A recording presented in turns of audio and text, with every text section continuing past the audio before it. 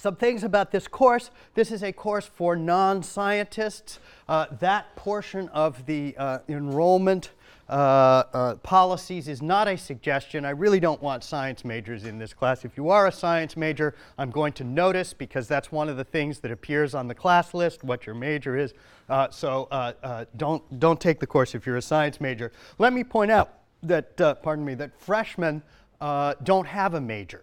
So it doesn't matter if you intend to be a science major if you're a freshman. If you are a science major, I recommend Astro 210, which is being given this term. I have a little handout on all the different introductory astronomy courses at the front of the room if you're interested. Let's see. It is also true that this course is kind of intended for non-science majors who have a certain basic high school level comfort with sort of 10th grade science and math. If you're extremely phobic about these kinds of things, I would say that Astronomy 120, while it has a similar level of math, has a somewhat shallower learning curve and a somewhat deeper safety net. So if you're the kind of person who breaks into a sweat when somebody writes down an equal sign, check out 120. Let's see. But that's not the biggest difference between this class and 120. I think the biggest difference is what the class is trying to do. Astronomy 120 and also 110 and other courses in our department and elsewhere in the university are basically survey courses. Most introductory science courses are survey courses. They cover a fairly wide subject matter. This isn't that. What this course is supposed to do is we're going to talk about 3 particular topics in very considerable detail. Enough detail so that by the end of our discussion, you'll understand what's going on in current research in this topic. And by current, I don't mean this decade, I mean this week. Astronomy is currently in a stage of very rapid advancement.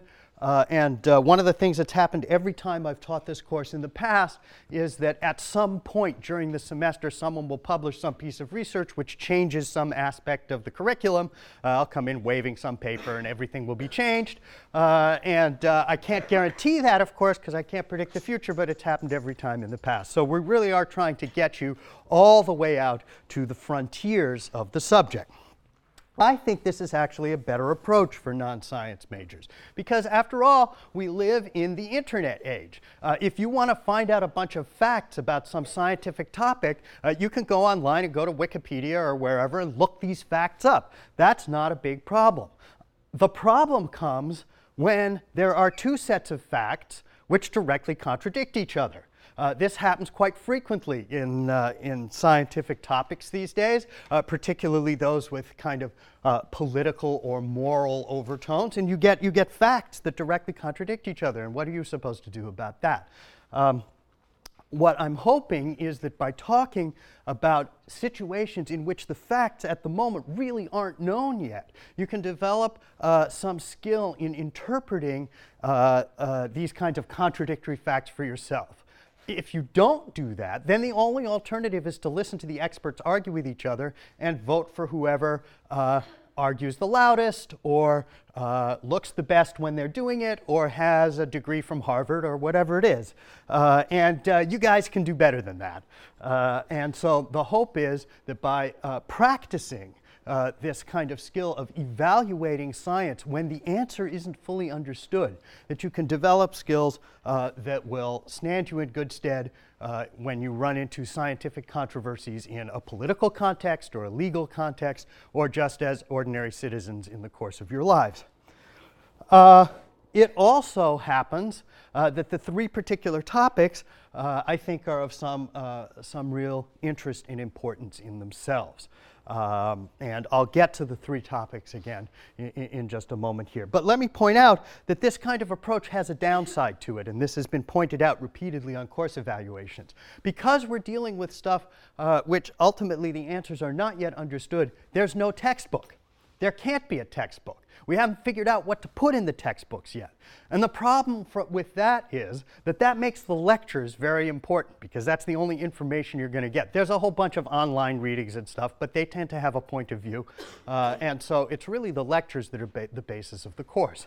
The problem with that is that I've chosen to give this course at the ungodly early hour of 9:30 in the morning. And you guys are going to have to show up. And so here's the deal. I make a deal with you. Your job is to get to class by 9:30 in the morning. My job is to keep you awake once you're here.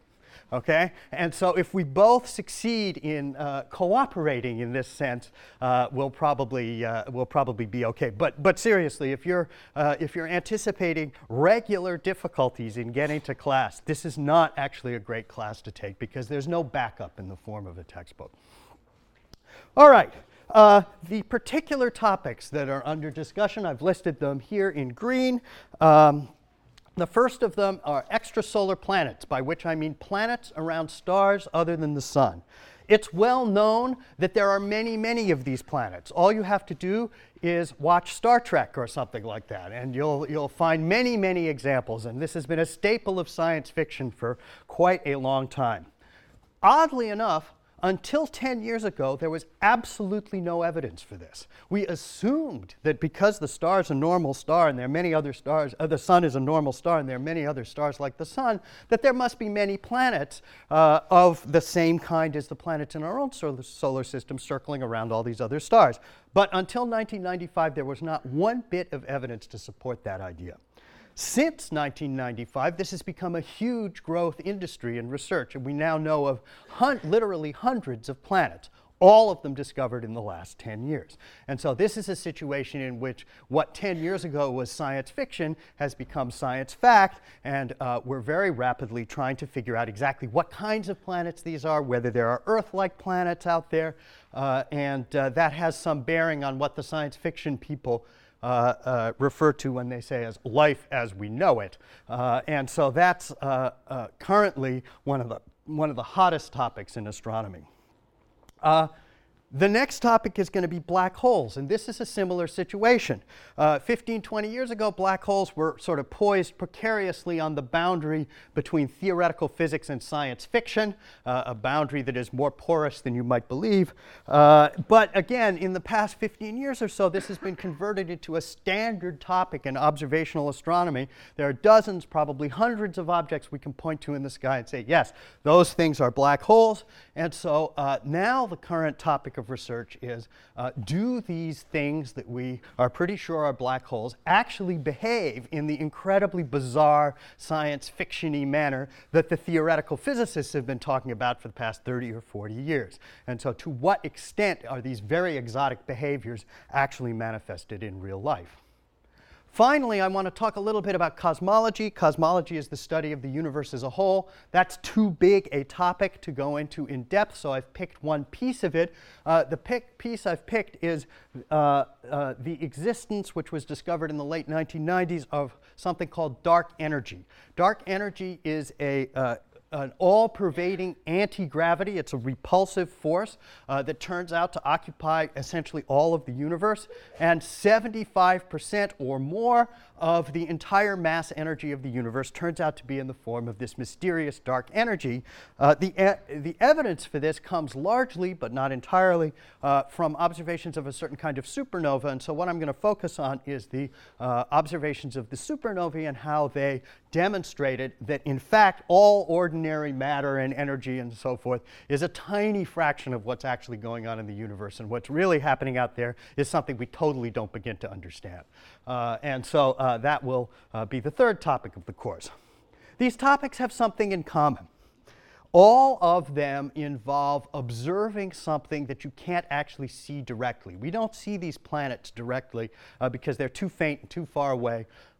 We don't see black holes directly. By the definition of black hole, you can't see these things directly. And of course, dark energy, by its very name, is also undetectable. So how do we know that these things are there? And the answer is we know that they're there because of their influence on other objects that we can see, and in particular their gravitational influence on other objects that we can see. And so what binds these three topics together are, first of all, the fact that the observational techniques to discover them are actually quite similar to each other.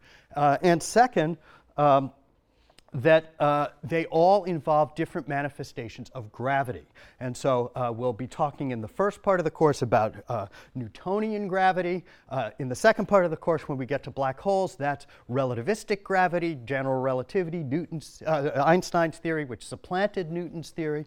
And then by the time we get to dark energy, it may not even be correctly described by Einstein's work, and we may be in the area of whole new kinds of physics that the theorists haven't even thought about yet. And so there will be a progression to more and more sophisticated theories of gravity underlying these observations. Okay, there's another feature that these topics have in common, and that is that they can be understood in some detail without particularly sophisticated mathematics. Now, let me pause here and say some things about math. Astronomy is a mathematical topic. There will be math in this course. There ought to be math in any astronomy course, or it isn't really an astronomy course, it's just a slideshow.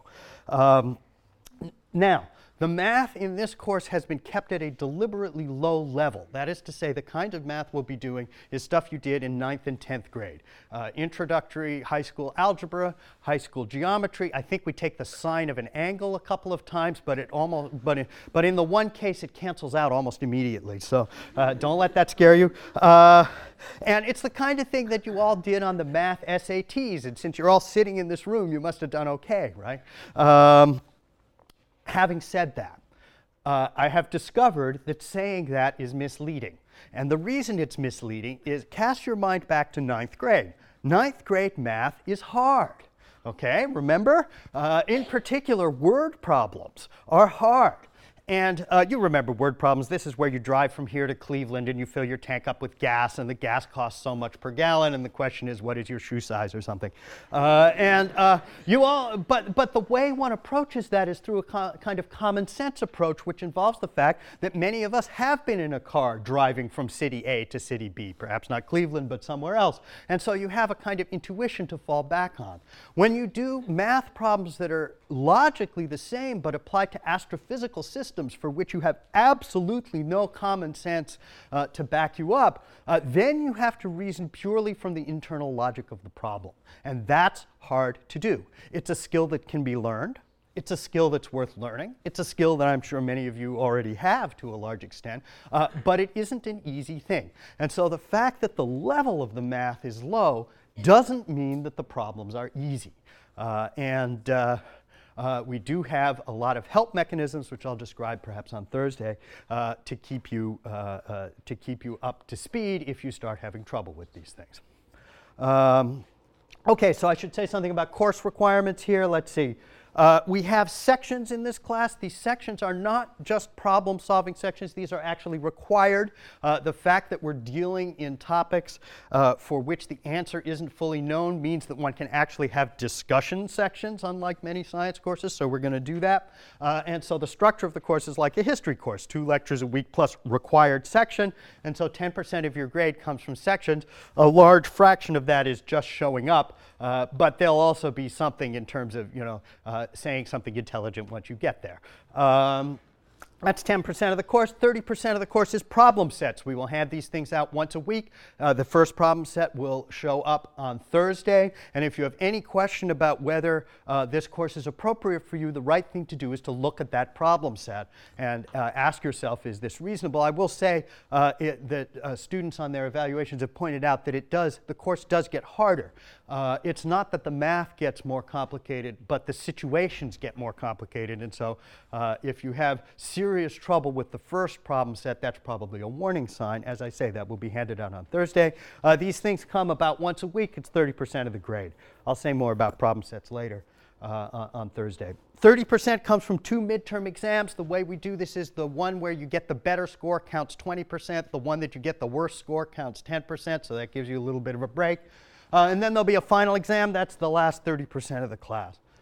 There's also an optional paper. If you choose to do that, that will count 15% of your grade, and what it will do is it will de-weight whichever the worst of your 30% parts of your grade are back down to 15%. So if you're a word person rather than a number person, you get this opportunity to augment your score and de-weight some other part of the class in which you may have done less well.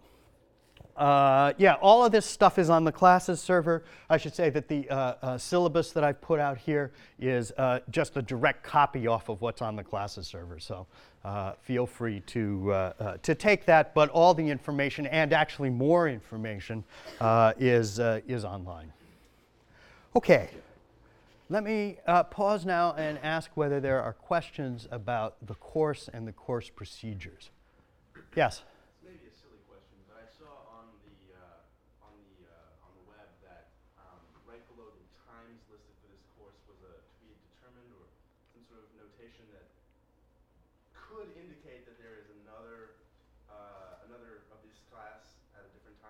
No, this class is going to meet now. I'll have to check and see what you were thinking of, but it may be that what that was referring to was section times. And actually, this is something that I haven't mentioned. Sections are required. They're all going to be on Mondays. We're going to have a wide range of times, all of them on Mondays from 12:30 till I think 8 at night. But you do have to sign up for a section. Let me also say, I've mentioned here, I don't think this is actually, looking at the number of people here, I think we're going to be able to accommodate everyone, including juniors and seniors. But I did set it up in such a way that freshmen and sophomores get first crack. The way that's going to work is the online sectioning form opens up on Mondays. On Monday, and juniors and seniors won't be allowed to officially register for the class until Tuesday. So the freshmen and sophomores get to fill up the sections first. My guess is, again, looking at the number of people here today, that we won't have any problem, and that if you're a junior or a senior, you'll get in just fine. And so we'll be picking sections through what is now the standard online sectioning thing, which is going to open for business next Monday. I'll check the website and see if that's actually what you meant, but it may have been something else. Other questions? Oh, okay. Other questions? Let me, in general, just encourage you to ask questions. I know that that's hard to do in a big lecture setting, but we have an advantage over other courses, particularly science courses. We're not trying to prepare you for the astronomy part of the MCATs, okay? So we don't have to cover a specific syllabus. We're not even trying to follow a textbook. And so we have a little more leeway than is ordinarily true to ask questions and go in weird directions. So please feel free to do that. I reserve the right to put a question off into the future or into discussion section or something, but do by all means ask. We have some freedom of action. Yes? Is it possible to take an early final? An early final? Let me think about that. I prefer to avoid it because then I have to invent another final. The problem with that is trying to make them come out even. I will say this, that if I do an early final, I'm probably going to err on the side of making it hard. But it's very hard to make them come out even. But let me think about that. Other questions?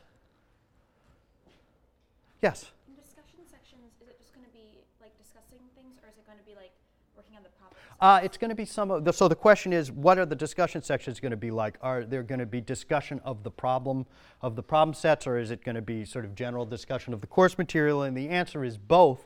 I think there will both, in any given discussion section, there will probably both be an opportunity to talk about the previous problem set and to clarify things about the next problem set, and also some kind of activity that sort of extends and advances what we've been talking about in class. So I'm hoping to do some of both. If we veer too much in either one direction, that's probably not a good thing. There'll be other ways of getting help as well if you start to have trouble on the problem sets or in the course generally. I'll talk about those a little bit on Thursday. Yes, sir? How are problem sets graded? How are problem sets graded? Very carefully. Let's see. I think it'll probably be on a kind of 0 to 20 point schedule. But let me say this about the problem sets. There are going to be two kinds of things on the problem sets. One are kind of quantitative problems which have a right answer. Those are relatively easy to grade on some kind of a point scale. You give partial credit and so forth. But we will also, because this is a course that's not only about the specifics of this topic, but also about science in general, we're also going to have things that look kind of like essay questions on the problem sets. Those are a little harder to grade in this way, but we've got to grade them in the same way so that we can add the points up. I'll talk a little bit more about how those are graded. I will say one thing that we do is we make sure that each problem is graded by each problem or essay is graded by one TA or by myself, so that we don't have different people, so that if you're in a section, it's not like all the problem sets for that section are all graded by your section leader and some other section leader grades all the other problems, because that leads to imbalances of various kinds. So we assign each problem to a specific person for the whole class. But it's basically a 0 through 20 scale, although what that means varies depending on what kind of a problem it is. I'll say a little bit more about that. I will also say there's a rather detailed lateness policy that's linked to the classes server. Please read that. We're going to stick to it. And one of the features of that is that there will be answer sheets. Problem sets are typically due Thursday. There'll be an answer sheet up the following Tuesday. So if you don't get it done by 5 days after it's due, you're toast because the answers are posted. Other questions? Great. Let's start. This is very cool. All right. This is going to be all kinds of fun. All right. Planets. Planets around other stars, but planets in general. So let's start by talking a little bit about orbits, planetary orbits.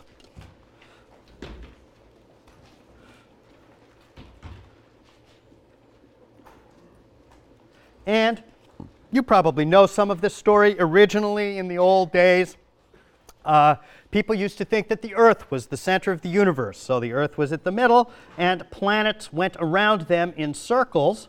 That's not much of a circle, but you know what I mean.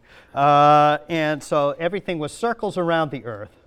And that's what planets did, where planets also included to their way of thinking the sun and the moon as well. And so you had these circles around the Earth. This is what's called the geocentric model, Earth at the middle, and it's associated with the name of a Greek astronomer named Ptolemy. And the problem with this model is very simple, namely that if you actually go out and observe where the planets and the sun and the moon are night after night after night, it doesn't work very well. So this doesn't fit the observations. Doesn't fit observations. So they said, all right, well, maybe that doesn't work all that well. So what we'll do is, instead of imagining that the planets are on circles around the Earth, we'll imagine that there are circles on circles around the Earth, and the planets go on those. So you add a kind of extra circle here, so the circle goes around the Earth, and the planet goes around on that circle. These circles were called epicycles. So add epicycles. And what happened is they would add an epicycle, and then they'd go out and observe some more. And in particular, the Arab astronomers 1,000 years ago. 1,000 years ago, the center of all science was in the Arab countries. They gave us all our star names, by the way, are in Arabic. So are mathematical techniques such as algebra.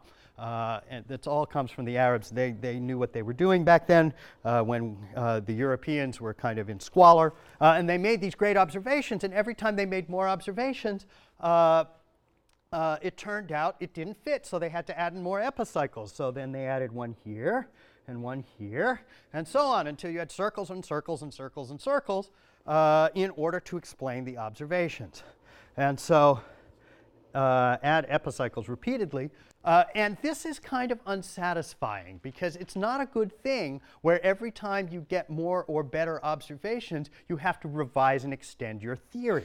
That's not such a great theory. And in fact, the word epicycles has now become a kind of a swear word in the scientific community, meaning a sort of theory that has become so complex it's just ridiculous and you don't want to believe it anymore. And so, someone will come up with some really seemingly sophisticated but very complicated theory. And if you don't like that, you just go, that's just epicycles. Forget about it. And so this has become a little bit of a swear word.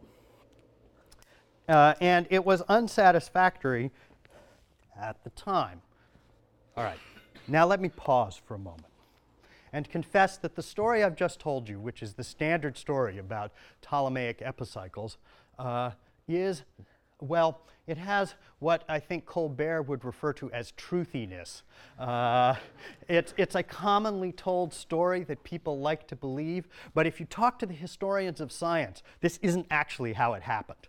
And in fact, this idea of circles on circles on circles, that isn't the way epicycles work. They had circles, and it did get more complicated every time they fit the observations, but not by adding more and more circles. They would move the circles side to side. They would have things going at variable speeds around the circle, all sorts of things.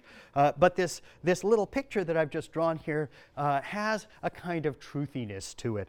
And I would say that this is a general issue with the way scientists describe how science works. We tell these nice anecdotes, and we put them in the textbooks too, in the little bars that go down the side of the textbook, you know, where you get the head and shoulder shot of the famous dead white male scientist and so forth. And then we tell these stories. And the historians of science hate this because it isn't actually what happened. Nevertheless, we persist in telling these stories, and I've been thinking about why that is. I think the way to think about this is what these stories are fables. And like any fable, the point is not that the story is true. The point is that it vividly illustrates a moral, which tells you how to behave or how not to behave. And they're useful for that reason. You'll recall the famous fable of the ant and the grasshopper, right? Grasshopper sings and plays and dances all summer long. The ant is very industrious, piles up food, doesn't have any fun. But then in the winter, the grasshopper starves, and the ant does fine. And if an entomologist were to come along and say, but that's not how ants and grasshoppers behave, you would correctly say that he's missed the whole point. And the point is that it's just a nice story which illustrates certain kinds of behaviors and whether they're good or bad. So here's what I'm going to do. I'm going to tell these stories, but I'm going to label them fables, and I'm going to point out the morals explicitly. And the optional paper is going to be to go and take any one of these things and find out what really happened and comment somewhat on the implications of the real story for science. I should say that the biggest the biggest of these fables is probably the one about Galileo and the Catholic Church, right? Where the Catholic Church oppresses the pioneering scientist, and the scientist stands firm against this huge impersonal bureaucracy and the establishment trying to squelch him and so forth. The truth of that is actually very subtle and very interesting, and I can't go into it now, among other things, because I'm not a historian of science. I'm not the best person to talk about it. But check that out sometime. Anyway, for this particular set, this is the fable of the Ptolemaic epicycles,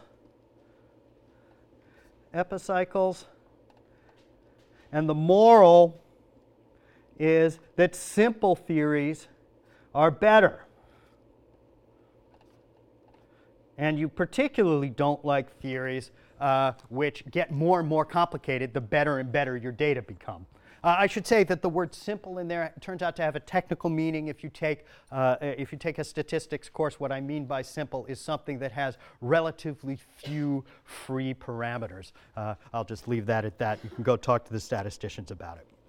Okay, so if your theory is getting overwhelmed by epicycles, then you'd better go out and come up with some other better theory. And so people tried to do that. And the first step along the way was, of course, Copernicus.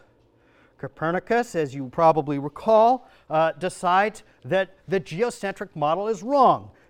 Things ought to be heliocentric, the sun in the middle. So you put the sun in the middle, and everything, including the Earth, goes in circles around the sun.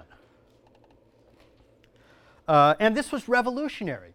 And in fact, the title of the book he published was De Revolutionibus Orbium Celestrum, which means of the revolutions in the sense of revolving of the celestial spheres. And the use of that word revolution is one of the things that pushed the word revolution to its current meaning, meaning overthrowing authority in some ways. Originally it just meant to revolve, but this was so revolutionary that people started to use the word in the other way.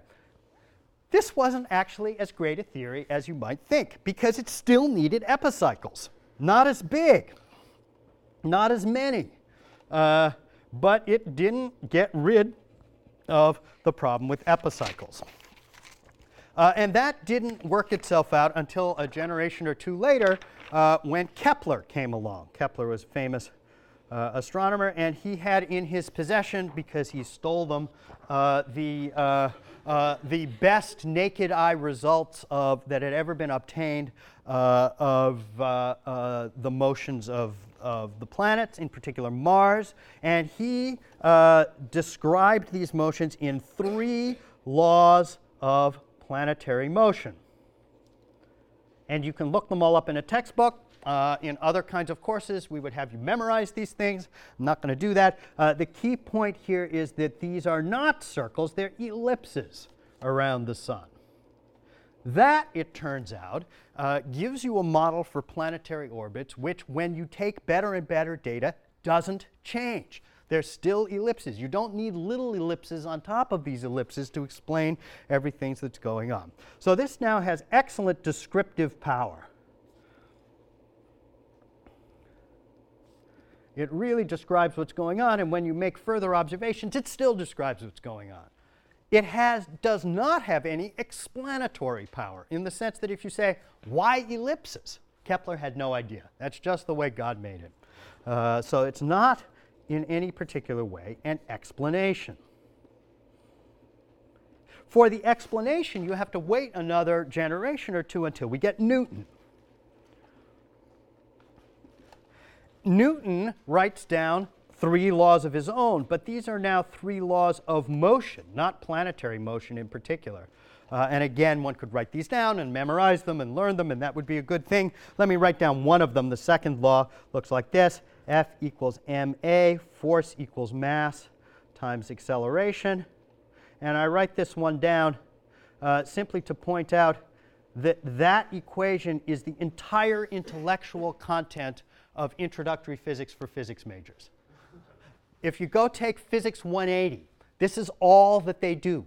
And they spend the whole time, it turns out you don't actually want acceleration. That doesn't tell you what you want to know. What you want to know is the trajectory, where the object is as a function of time. Those of you who have taken some calculus may recall that if you take the acceleration and you take an integral twice, you'd come up with position as a function of time. So here's what, so in the next 30 seconds, I'm going to explain Physics 180 to you. You substitute in some kind of a force, you divide by mass, you take 2 integrals, and that gives you the trajectory of the thing. That's all you need to know. Technically, of course, it's quite hard, but conceptually, pretty straightforward.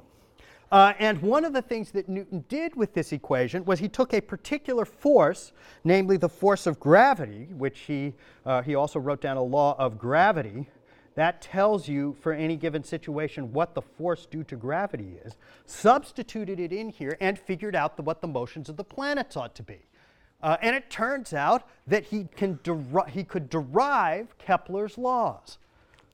He derives Kepler's laws.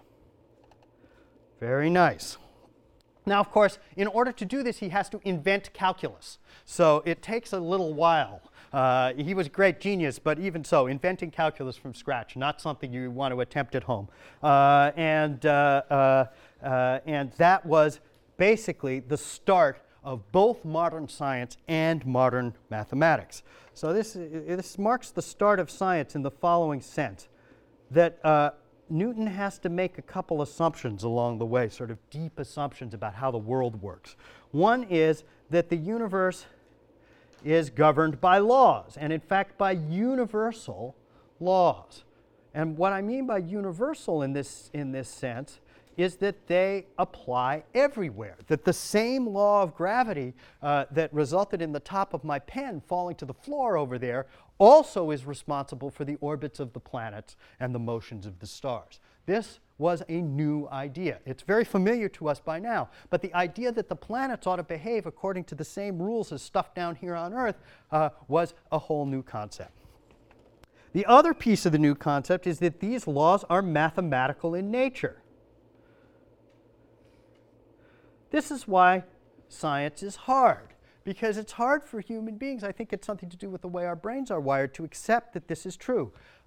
It's very easy to imagine a world in which that's not true. Go read any fantasy novel. Any fantasy novel has a situation where the hero or the villain, by virtue of their strength of character, influences the events around them. So that is a rule governed by laws, perhaps, that are not mathematical in nature, but depend on the moral character of the individuals involved. Every human culture has such stories, including our own. It's very hard to get away from it. And the idea that, there's just this sort of mathematical structure and that your moral stature has no bearing on what's going to happen is kind of hard to accept. Fortunately, people turn out to be pretty good at math, so we can actually solve these problems and move forward. But these two ideas were revolutionary, and they are the basis pretty much of all science. Okay, so then Newton's laws get elaborated on for several centuries. By the end of the 19th century, things are starting to come apart a little bit. There are now problems that show up with Newtonian physics. It's been a big success on the whole, but there are now problems. And in the early 20th century, what happens is, two new laws of physics are invented. These are given the names quantum mechanics and general relativity. And the situation with these is they don't overturn Newton's laws, they extend them. It turns out that in the kinds of situations that Newton was looking at, both quantum mechanics and general relativity reduce down to Newton's laws. So you have a situation where here are Newton's laws, N's laws, of which Kepler's laws are a tiny subset. And then general relativity, I'm drawing a kind of Venn diagram here, is here. Relativity occupying Newton's laws, but then some other stuff. Quantum mechanics looks kind of like this. Extends in a different direction. Let me make these axes specific. I don't like Venn diagrams when they don't tell you what you're actually plotting. This is mass, so heavy things are when relativity kicks in. This is size, and so small things are when quantum mechanics kicks in. But you can see the problem. We've got two big theories. You really want those theories to be encompassed by one yet bigger theory. And that is the current goal of theoretical physics, to try and find the one great theory that encompasses both quantum mechanics and general relativity, which contradict each other in various awkward ways, particularly in this region up here. This is called the theory of everything, or TOE. And the best current guess as to what kind of a theory that will be is that it will be some kind of string theory. I won't go into string theories now. There's big, you can go read many popular books on this. It's very exciting. There is currently no string theory that really works out all that well, but the people who are studying this kind of thing like to believe that that's going to work out sometime in the future. Okay, this is good. We've gone in about 40 minutes from the start of science to the theory of everything. So we're done. Everything else is a detail. And so the whole rest of the course is filling in details. The first of which, so let's start on the details. The first of which, I want to go back and catch one of Kepler's laws, and I want to write down the Newtonian modification of Kepler's third law. And that is an equation that looks like this. A cubed is equal to gmp squared over 4 pi squared. All right, we're going to circle this in red. This is something you're going to want to memorize. It turns out to be a basis of a large fraction of what we're going to do in this course. So let me explain the symbols. A is the semi-major axis, major axis of an elliptical orbit. Elliptical orbit. Remember, these orbits are going to be ellipses. Here's an ellipse.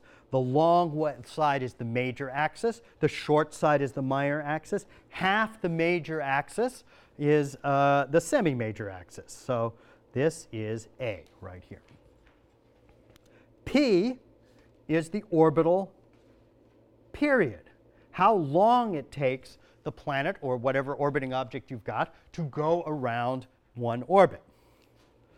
M is the total mass of the two things in orbit around each other, of the orbiting bodies. And the existence of that m is why this is Newton's modification. In Kepler's law, it was always planets going around the sun, so the mass was always the same. The mass was that of the sun, and so it canceled out. But in general, you can use the same equation to deal with things orbiting the Earth or things orbiting the Moon, as long as you put in the right mass there. G is a constant of nature, the gravitational constant. And it equals some value depending on what units you use. And we'll come back to that later. 4 is 4. Pi is this obscure number from elementary mathematics, 3.14159, whatever the heck it is. And you can punch it in on your calculator or whatever. So you can use this equation to find things out. Now, these numbers tend to be awkward to work with. The mass of the sun is some huge number of kilograms. G is a very awkward number. Pi is always a mess. But let me show you a trick. Consider the Earth's orbit around the sun. Around sun. The semi-major axis of the Earth's orbit, is a very common unit in astronomy, and it's called an astronomical unit. It's a unit of length, astronomical unit, or AU. The mass of the sun, mass of the Earth plus the sun is mostly the mass of the sun. Sun is called a solar mass, obviously, and it's given this symbol, M with a little circle with a dot inside. That's the symbol for the sun. And what's the orbital period of the Earth? A year, thank you very much.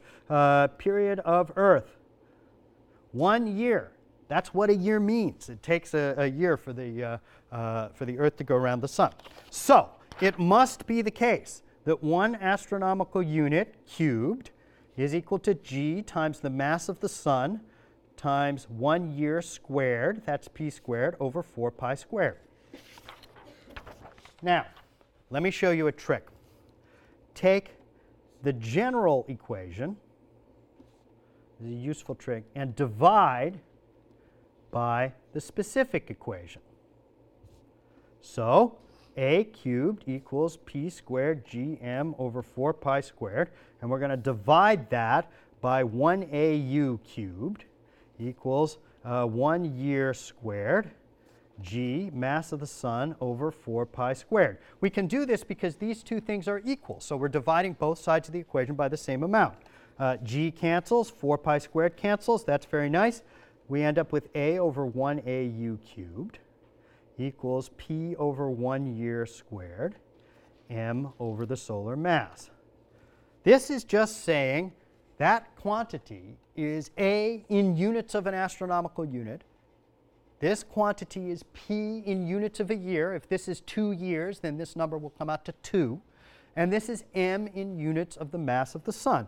So you can say a cubed equals p squared m, providing you're dealing in units of the mass of the sun, units of 1 year, and units of an AU. So this is now much easier to work with. You've got rid of all kinds of terrible things. So let me give you the first numerical example of the course. This will be the last thing we do today, namely the orbit of Jupiter. Turns out the distance from Jupiter to the sun is about 5 times the distance of the Earth to the sun. So A of Jupiter is approximately 5 times A of Earth. A of Earth, you'll recall, is this 1 AU, so this is about 5 AU. So how does this equation work out? You get 5 cubed equals p squared m. M is the mass of the sun, 1 solar mass. And since Jupiter is going around the sun, that's equal to 1. So you have 5 cubed. 5 times 5 is 25. 25 times 5 is 125. So you end up with 125 equals p squared. So you can answer the question now, what is the orbital period of Jupiter in years? Obviously, that's going to equal the square root of 125. Here's another trick. What's the square root of 125? Quickly. Good. More decimals? You could type it into your calculator, though, and find out. But let me make a suggestion. Don't take the square root of 125. Take the square root of 121 instead. What's the square root of 121? 11. Much easier, right? And notice this. A of Jupiter is approximately 5. So 5 cubed is approximately 125. And it's just as good to say 121 is equal to the square root, the square of the period, and p equals 11 years. That's the orbital period of Jupiter. All right, so now I'm aware that many of you are shopping the course today and may not be back for future lectures. And so I want, for those people who have decided against this, that they'll do something far more worthwhile with their time, I want to leave you with something you can carry through your life from your brief experience with Astronomy 160. And that is the following piece of advice. Don't take the square root of 125. Take the square root of 121. It's much easier. This is what the business people call thinking outside the box. Don't do the stupid hard thing. Do the thing that is just as good, but requires some thought first in order to make it easy. And so I will leave you with that. The rest of you, I'll see you on Thursday morning.